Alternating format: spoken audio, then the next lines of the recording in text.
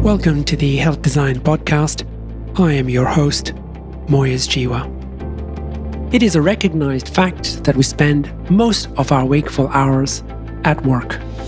In these circumstances, the potential to improve our health by focusing on wellness when we are at work, coping with work, or thinking about work makes complete sense.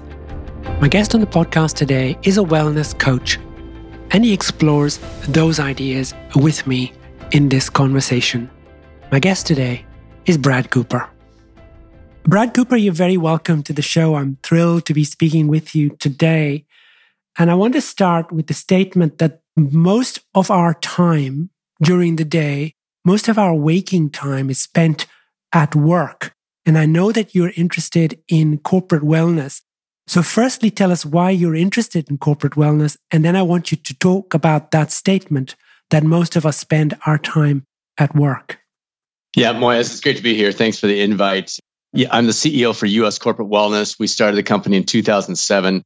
So we've watched it go through a lot of iterations over the last 15 years. And it's exciting to see what we think are the key aspects really come to the forefront. And so why does it matter to me? My story, when I jumped into this, I came out of a physical therapy background. So I had master's degrees in business and physical therapy. I had treated patients for 20 years, managed 48 clinics across multiple states. But when we launched US Corporate Wellness, we saw this need, this opportunity, exactly what you're saying. Organizations between your commute, maybe your lunch hour, it might be a required additional time, and the 8-ish hours that you're at work, many people longer than that, you are spending not half your waking hours, but oftentimes 10, 11, 12 hours between, even if you're not working long days, between those things. And so incredible opportunity to have the impact in that way. And not just I don't want the employer to listen to this going, yeah, but we got to make a living. Like we have to make the bottom line work or we don't stay in business. Exactly. And that's part of why I went back for the PhD to study how does this performance piece fit into the whole thing. If we can improve our health and wellness, what does that do to performance? Because if we can show that, well, then it's a slam dunk. I can imagine employers going, well, what are you talking about? Are they coming here for therapy or are they coming here to work or what is it? And you're right. If we can improve people's wellness, they definitely are more productive. Not only are they more productive, but they're going to last in the health in that industry for a longer period of time and less likely to retire prematurely. Has that been your experience? And is that how you've framed it? Yes. And simply the performance is better. And it's interesting when people sit and think about it, and take any of the old dimensions of wellness, we actually have a different model we like to promote. But dimensions of wellness, you think of spiritual, physical, mental, relational, all these different aspects. If you address one of those, so if you're my health and wellness coach and you come alongside me and you help me through that process, and let's just say low-hanging fruit, I improve my sleep. Well, what does that do to my relationships at work? What does that do to my performance? What does that do to my likelihood of having a lot of energy at work? You just go down the laundry list and you say, and again, the data is there, but the logic is so obvious that there are very few CFOs, COOs, CEOs that say, no, I don't see how that would help. When they sit and think about it, if we are able to impact it, and that's the big question. Some wellness programs are more check the box than they are truly behavior change. But if we can truly create lasting, meaningful behavior change, then, oh my gosh, like this is a given. Why anybody will say to you, yeah, if I slept better, I'd be worth more at work. Yeah, if I weren't fighting with my wife or my teenage daughter, I would be better at work. If I were eating fuel instead of junk food, I would be better at work. You just go down, pick any of them. I'm just throwing them out there at random, but pick any of them. Okay, you've come to the heart of the matter really quickly, which is fantastic. So I want to say this to you. For a lot of people, the reason that they are anxious or the reason that they've developed chronic illness is because of bad management at work. So they're really under pressure at work. People who have not good managers making life difficult for them. And then they go into the behaviors that you're talking about, eating junk food, maybe drinking too much, staying up late at night, keeping their devices on beside the bed and feeling that they're constantly on call and available on email and penalized when they don't respond. What is your response to an employer who says, well, all you're going to do is draw attention to our bad management style? Yeah, I think there's a mix there. So I don't disagree with you. If I'm your supervisor and I'm a jerk, then that is certainly going to affect the choices that you make. However, and this is a big however, even in the presence of that, we can help you be a better performer. We can enhance your health and wellness if we do it right. So maybe, especially in my role, maybe I can't control your management skills. Maybe that's not an area that we're pulled into. We could, but we typically are not. Can we still help people that are working for a jerk? Absolutely. Because you talked about stress leading to bad choices with eating or sleeping or devices or whatever it might be. Yes, you're completely right. But it also flips the other way. We often look at stress as a negative thing. That's how we get better. Like I've done 11 Ironmans. We won the Race Across America bike race a few years ago. You don't prepare for an event like that by kicking back on the couch and go, well, I'm going to save all my energy for the race.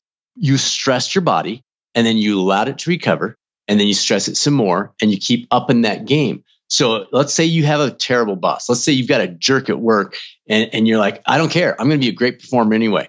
What you do, you flip that, you work on the sleep, you make sure you've got that good fuel going into your body. You build those other relationships outside of your boss. And now you go into that situation, that setting, and you've got more to give. Just like when you go into that Ironman, you've trained harder, you've prepared better. And so now you do it. Okay, so it's 87 degrees and 20, I don't know, let's say 70% humidity. Of course, that's difficult, but you've trained for it.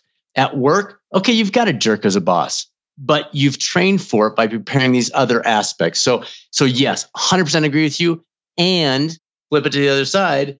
Even if we don't change that boss one iota, we can have a positive impact and allow that person to work with a terrible boss more effectively by taking these steps. Great answer. Okay, next question. What are the big issues that you see in the corporate world that we could be working on to improve wellness? Yeah, I think the biggest single one is that word, single. We need to bring it down to the one. There's so many things that are one size fits all. Okay, let's do a lunch and learn on how to eat. Let's do a steps contest with everyone involved. There's nothing wrong with those, but they're not going to change behavior. They're going to be, so maybe you're very active already. You're going to win the steps contest and I'm not going to care because you know what? I'm not going to catch up with Moyes. He's just going to crush me anyway. So why should I even try? So there's nothing wrong with those contests. Those are fun. Sometimes we help facilitate those, but where you truly get lasting, meaningful behavior change. And that's the phrase I'd like to keep coming back to because that's where we impact the outcome. Lasting, meaningful behavior change. If you don't have those three words or three phrases, I guess behavior change is a double there, then we don't really have a wellness program. And there are so many programs out there that don't address that. So coming back to your question about those aspects, we've got to bring it down to the one. So that's my answer is how can we connect with you and whatever you're dealing with, not me telling you, not me coming to you and say, well, Moyes, I've kind of looked at your biometrics and I think you really need to eat more X. Or, you're really not exercising enough, Moyes. We got to get you moving on this. That's not how effective wellness works. Effective wellness draws out of you. So, Moyes, what's going on? Where's an area that you'd really like to work through? Oh, man, Brad, I am so overwhelmed with stress right now. I don't even know how to handle it. Okay, do you want to work through that? Oh, I'd love to. Now we're on to something because you're on board and I'm there to support you. So that's where an effective employee wellness program takes place. It's not when I come in and lecture to you. It's not when I preach to you. It's not when I come to you with a list and say, Moyes, here's the 5 things you need to do. It's when you come to me, I help you think this through, I help you draw out what matters most to you, and then we move forward together with that. And it's interesting because a lot of times people are like, well, but don't you need to address blood pressure? Don't you need to address fill in the blank? Well, yeah, but as a physician, you influence positively every single aspect of health and wellness with move, fuel, rest, and connect. If we will do those 4 things, move, fuel, rest, connect, we will enhance anything you're trying to do with me as my physician. That makes a whole lot of sense. And I'm thinking particularly about the coaching habit that Michael Bungay-Stanier talks about. And he says, there are 7 questions. And the first question is, what's the challenge in this for you? And often it's not what you think. You might think it is, as you say, the stress. But in fact, the reality is if you exercise more, that will reduce the stress because you're going to have more energy and fill in the blank. Well, and it's often different. If you and I both are coming to it with stress and we both need to exercise, that may not be the answer for both of us. Because for me, I might start with this thing over here. You might start with this thing. It's whatever engages you. That engagement piece, we talk a lot about that because folks will say, well, what are your participation levels? And I say, I don't care. I want to know, what is your engagement level? When I've been married for 29 years. When I got engaged to my wife, Susanna, I was on cloud 9. I still am. We were talking a little offline about our wives and how fortunate we are as guys to have been allowed to be a part of their lives. And when Susanna said yes, I was just like, wow, this is amazing. And we want this, okay, we're not going to get that level, but we want the same type of concept with wellness, because if you just tell me I need to exercise more so that I'll have less stress, okay, whatever, dude. But if I come to you and you draw out of me, why does that actually matter? Now I'm engaged. Remember, engaged. We want them engaged, not just participating. Yeah. And that makes a whole lot of sense because you're right. If you see the problem the way I see the problem, we're on the same page. And then we can deal with the real issue, which is not to do with the bad boss, but the way that you're reacting to a boss who's not a particularly good manager, but you could help manage you better. In fact, you might turn the table on that particular person. Fair enough. Okay, so in the last while you've been doing this work, where have you found the biggest challenges in the corporate world in terms of the kind of issues that are center stage for most people? Organizationally or individually? You decide. You choose. Okay, I know what it is. The single biggest thing is having people try it out, it being something that matters. And in this case, typically health and wellness coaching boards in the US, there's something called the NBHWC, National Board for Health and Wellness Coaching. And it's changed coaching from just being a thing that you and I say, hey, Moyes, you want to be a coach? And you say, yeah. And I say, hey, me too. Let's walk out the coffee shop and call ourselves coaches. That's not a thing anymore in the US. You have to become board certified in order to have those credentials, code of ethics, standards of practice, all those kinds of things. So coaching has changed dramatically since 2017 when the NBHWC kicked in. And the effective coaching allows that to happen. The problem is we're all busy. If I'm an employee at organization X, and you make coaching available to me, or hopefully you even incentivize it because you know the value of it. So you say to me, we're going to give you 2 hours a quarter off if you'll talk to this coach for 20, 30 minutes because you know the value of it. Then that will help me try it out. The problem is oftentimes folks, again, we're just all busy. It's nothing against that person. It's just they're going, man, I don't have time to breathe. Why am I going to talk to this coach? What are they going to tell me? Because they're thinking of their 4th grade PE teacher, or they're thinking of that person on whatever the weight loss shows are that you might see on TV. And they're not realizing the coach is not there to jam something down your throat. They're there to come alongside you, put their arm around you and say, what can we do together? And that's when it gets exciting. So the biggest single challenge for us in terms of driving that positive life for that person is having them try it out. Almost always, once somebody tries that first coaching session with an open mind, they come out of it saying, wow, that was totally different than I expected. That was really, really helpful. And then they move forward. But it's getting that first interaction to take place. And are your clients generally individual employees or are they corporations? Yeah, generally organizations. So I wear 2 hats. U.S. Corporate Wellness, we provide primarily coaching to organizations around the country, sometimes other wellness companies. So we'll come in and provide the coaching on their behalf and they'll provide the technology. Sometimes it's insurance benefit consultants where they're looking for ways to enhance an already established program. We don't have to do it all. We're just coming in and adding the coaching to that. And sometimes it's organizations that look at their program and say, we're just not getting results. What can we do? Oh, I heard of this coaching thing. Let's try to integrate that. So that's typically on the organizational side. The other hat that I wear is with the Catalyst Coaching Institute. And that's people like you and I who would like to maybe become a health and wellness coach. We have a training. We're not the only option. There are many options here in the States and worldwide, but we are one that have people from all over the world going through the Catalyst Coaching Institute certification to become trained. So that's a one-on-one. The other one's through organizations. You talked earlier about individuals, and I was persuaded that you work with me, and I understand that you are there to help me achieve my goals, not achieve your goals. You're there to help me to achieve what I want to do and be. How do you persuade corporates that this is something that's going to be of value to them? So if I'm the CEO of a company, how do you approach this? Yeah, look at the data. You ask them, how's your turnover? What if your turnover was reduced by 7%? How's your engagement? Are people coming to work all in, or are they coming to work just getting by? What is the sick time? What is the turnover?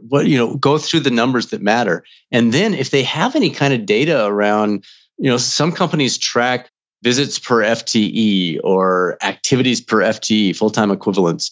And so they can literally look at productivity as a number. And like I said, no one doubts the fact, if you can talk to a CFO, CEO, whoever, and say, if your employees started sleeping better, do you think that would influence their productivity? Like, that's a no-brainer. Like, they don't even have to think about it. But they've never made that connection. They're just thinking medical claims. They're thinking, well, how do you use my medical claims? Well, that'll be impacted. There's no question about it. But I think short term, that's long term. We don't, as a physician, if I come into you and I've got this laundry list of stuff, you don't fix me when I walk out the door. You get me on the right path to potentially over time move that in the right direction. Same thing in organizations. It's exactly the same thing. But short term, we can improve performance. We can improve engagement. We can improve all these other aspects that give them a short-term return that will allow them the time to then garner the long-term return. That's really exciting to me for a different reason than you're thinking at the moment. And the reason I'm excited about it is, as a family doctor, you are now talking about a part of my work that's extraordinarily difficult. And that is, how do you get people to lose weight, drink less, exercise more, sleep better? These are the big ticket items in healthcare, because if we don't deal with those, we're going to continue dealing with the cancers, the dementias, the heart disease, and all the rest of it. So here you are coming at this from a very different angle from the angle that I'm coming to it. You're talking about improving people's productivity, keeping them in the workforce longer, making people happier at work, where I'm thinking there's almost a wall there, because I'm thinking, well, it's all about stopping these horrible things happening to them. So are we talking about the morphing of healthcare to be much more democratic in terms of how society thinks about the issue? I think there is some morphing taking place. For example, I mentioned to you, our son's in med school right now, and he's been through the wellness coach certification. So he's going into med school with this concept of health, wellness, performance, coaching skills, drawing folks out, motivational interviewing, intrinsic motivation, all those kinds of things. So I think at one level, that's exciting to see. And I'm sure he's not the only one. I'm sure there are a lot of men and women who are going through med school who have had that type of training, even if it wasn't some official thing. The other piece is physicians, and I don't know what it's like in Australia, but here in the US, physicians and health and wellness coaches are beginning to partner a little bit. So a physician may only have an average of 5 minutes, 7 minutes per patient during a day, but they can get the ball rolling, they can make that diagnosis, and then they can come alongside or have a coach come alongside them in their office or separately to then take that strategy. So the coach is not making up strategy. This is evidence-based. This is all supporting the medical model, but then they can come alongside them and say, okay, so your doctor talked to you about your diabetes. What questions do you have? Where do you want to go with this? What steps do you want to take? And they are able to then walk them through, remember we said lasting, meaningful behavior change. You can give them the pill, you can give them the steps. The coach helps them start those steps in the right direction.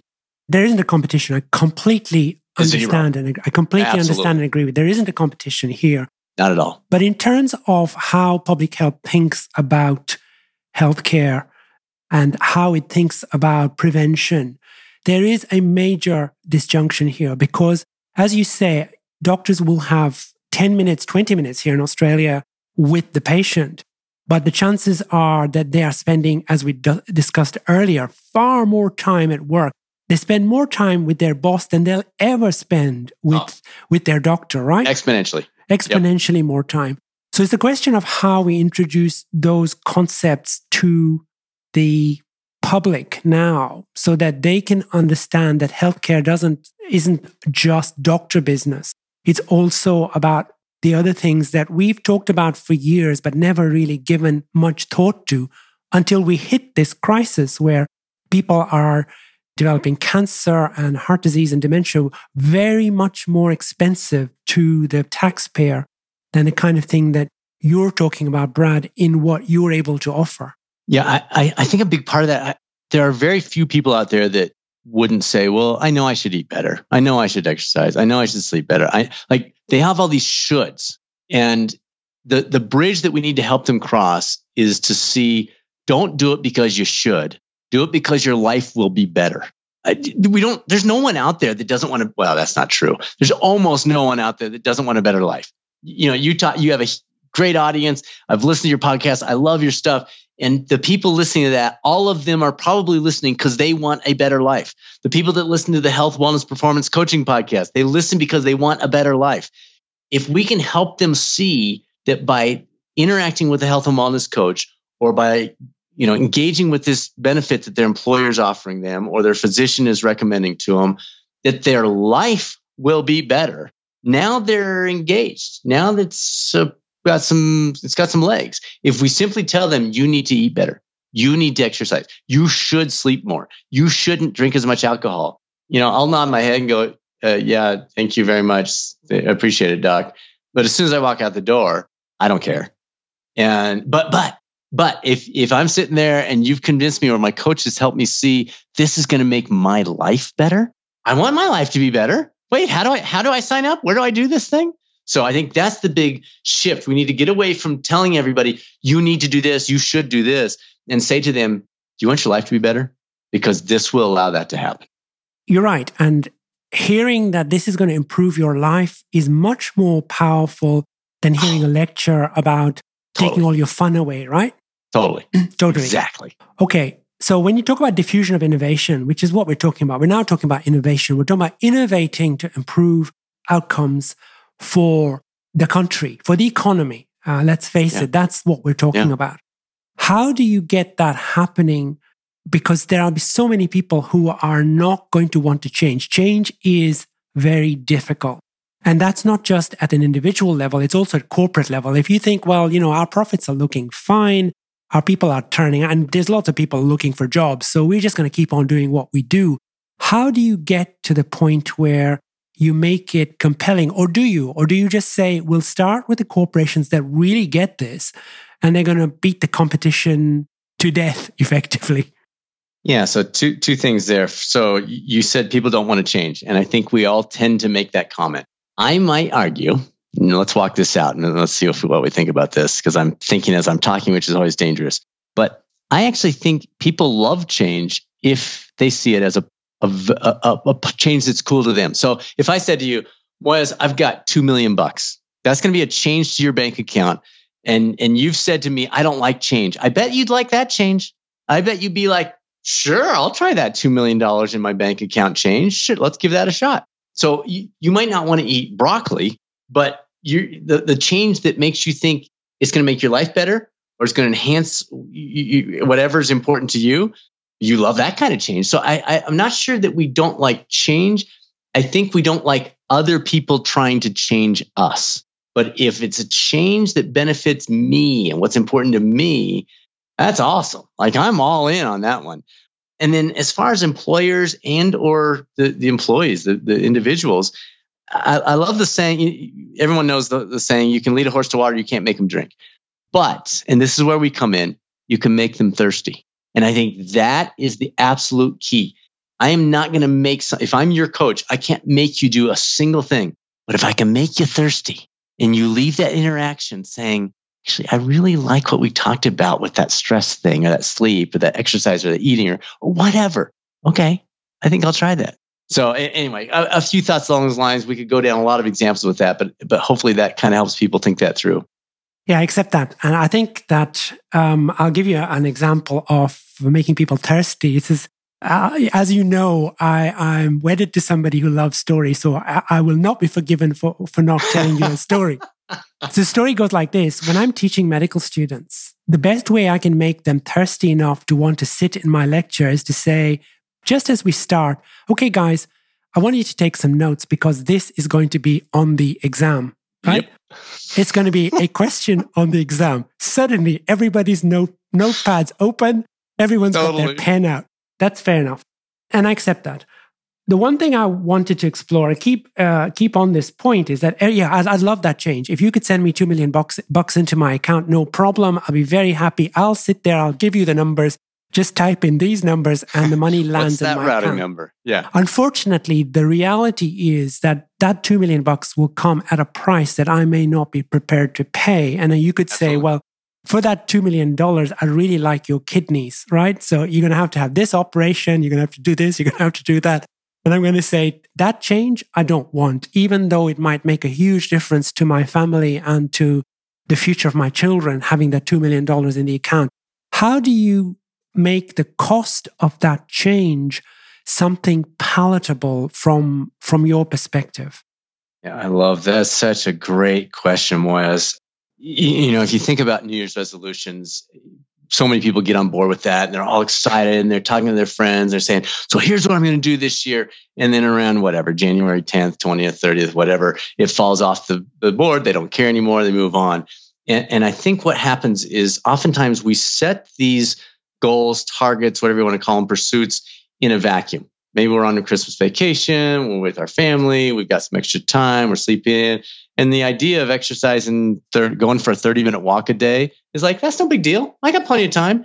And then the following Monday hits and we have our commute. We have to be up early. We've got to get our kids up ready for school, get to work, sit in traffic, work a 10-hour day, come home, the whole deal. And we're like, I'm not going to walk. Like this just doesn't fit. So where health and wellness coaching, effective health and wellness coaching comes in is you take a step back. So you set the goal. You say, I'm going to walk 30 minutes a day, 3 times a week, whatever. Now the coach, instead of saying, okay, cool, way to go, nice job. They say, okay, love it. Great to hear. When? Oh, I'm going to do it Monday, Wednesday, and Friday. Okay, what time? I'm going to do it right after work. Okay, what time is that? Well, I get home about 6:30. Okay. What are you currently doing Monday at 6:30?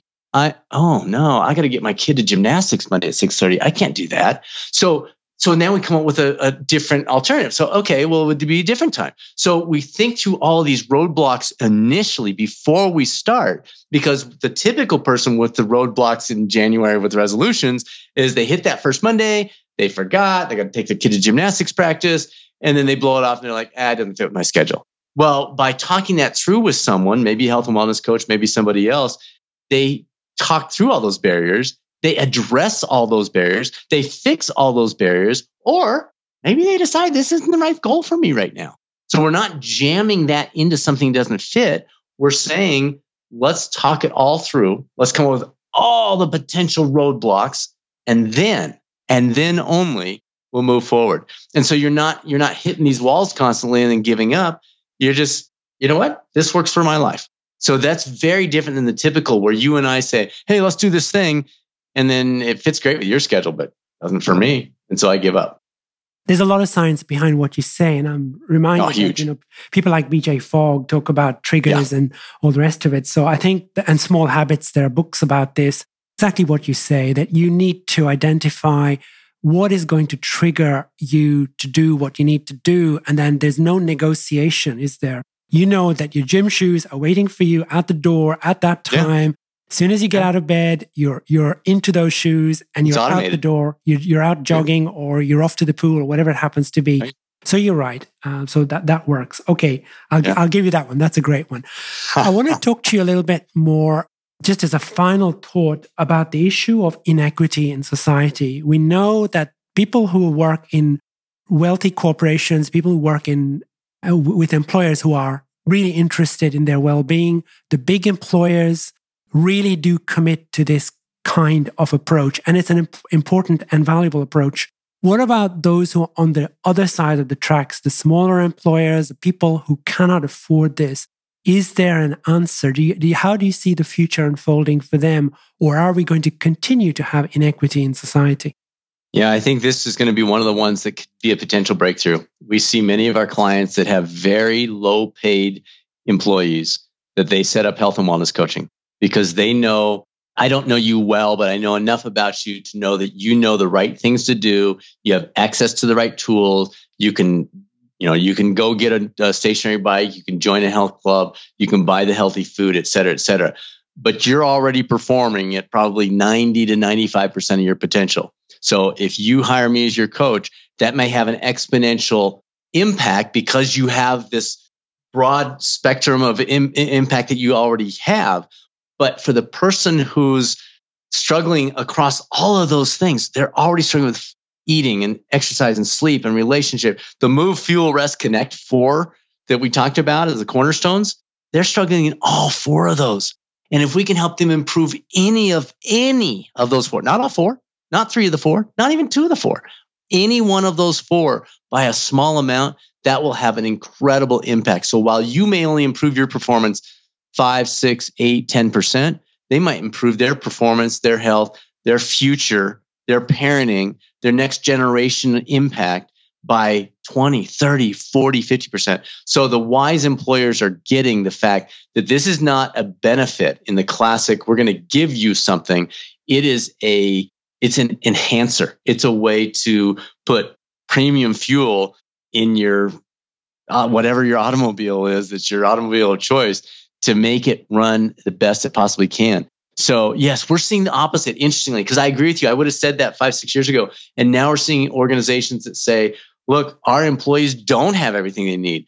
They are in the midst of a lot of inequities. They don't have the salary, and we're not going to double their salary.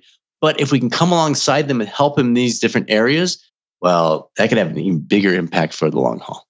Brad Cooper, it's been a joy speaking with you. You've clearly given this an awful lot of thought. I'm convinced, and I dare say those who will be listening to you will also be convinced. Well done, and thank you. It was a joy. Thanks, Moyez. The Health Design Podcast, sponsored by the Patient and Physician Advocacy Alliance. Visit us at thejournalofhealthdesign.com.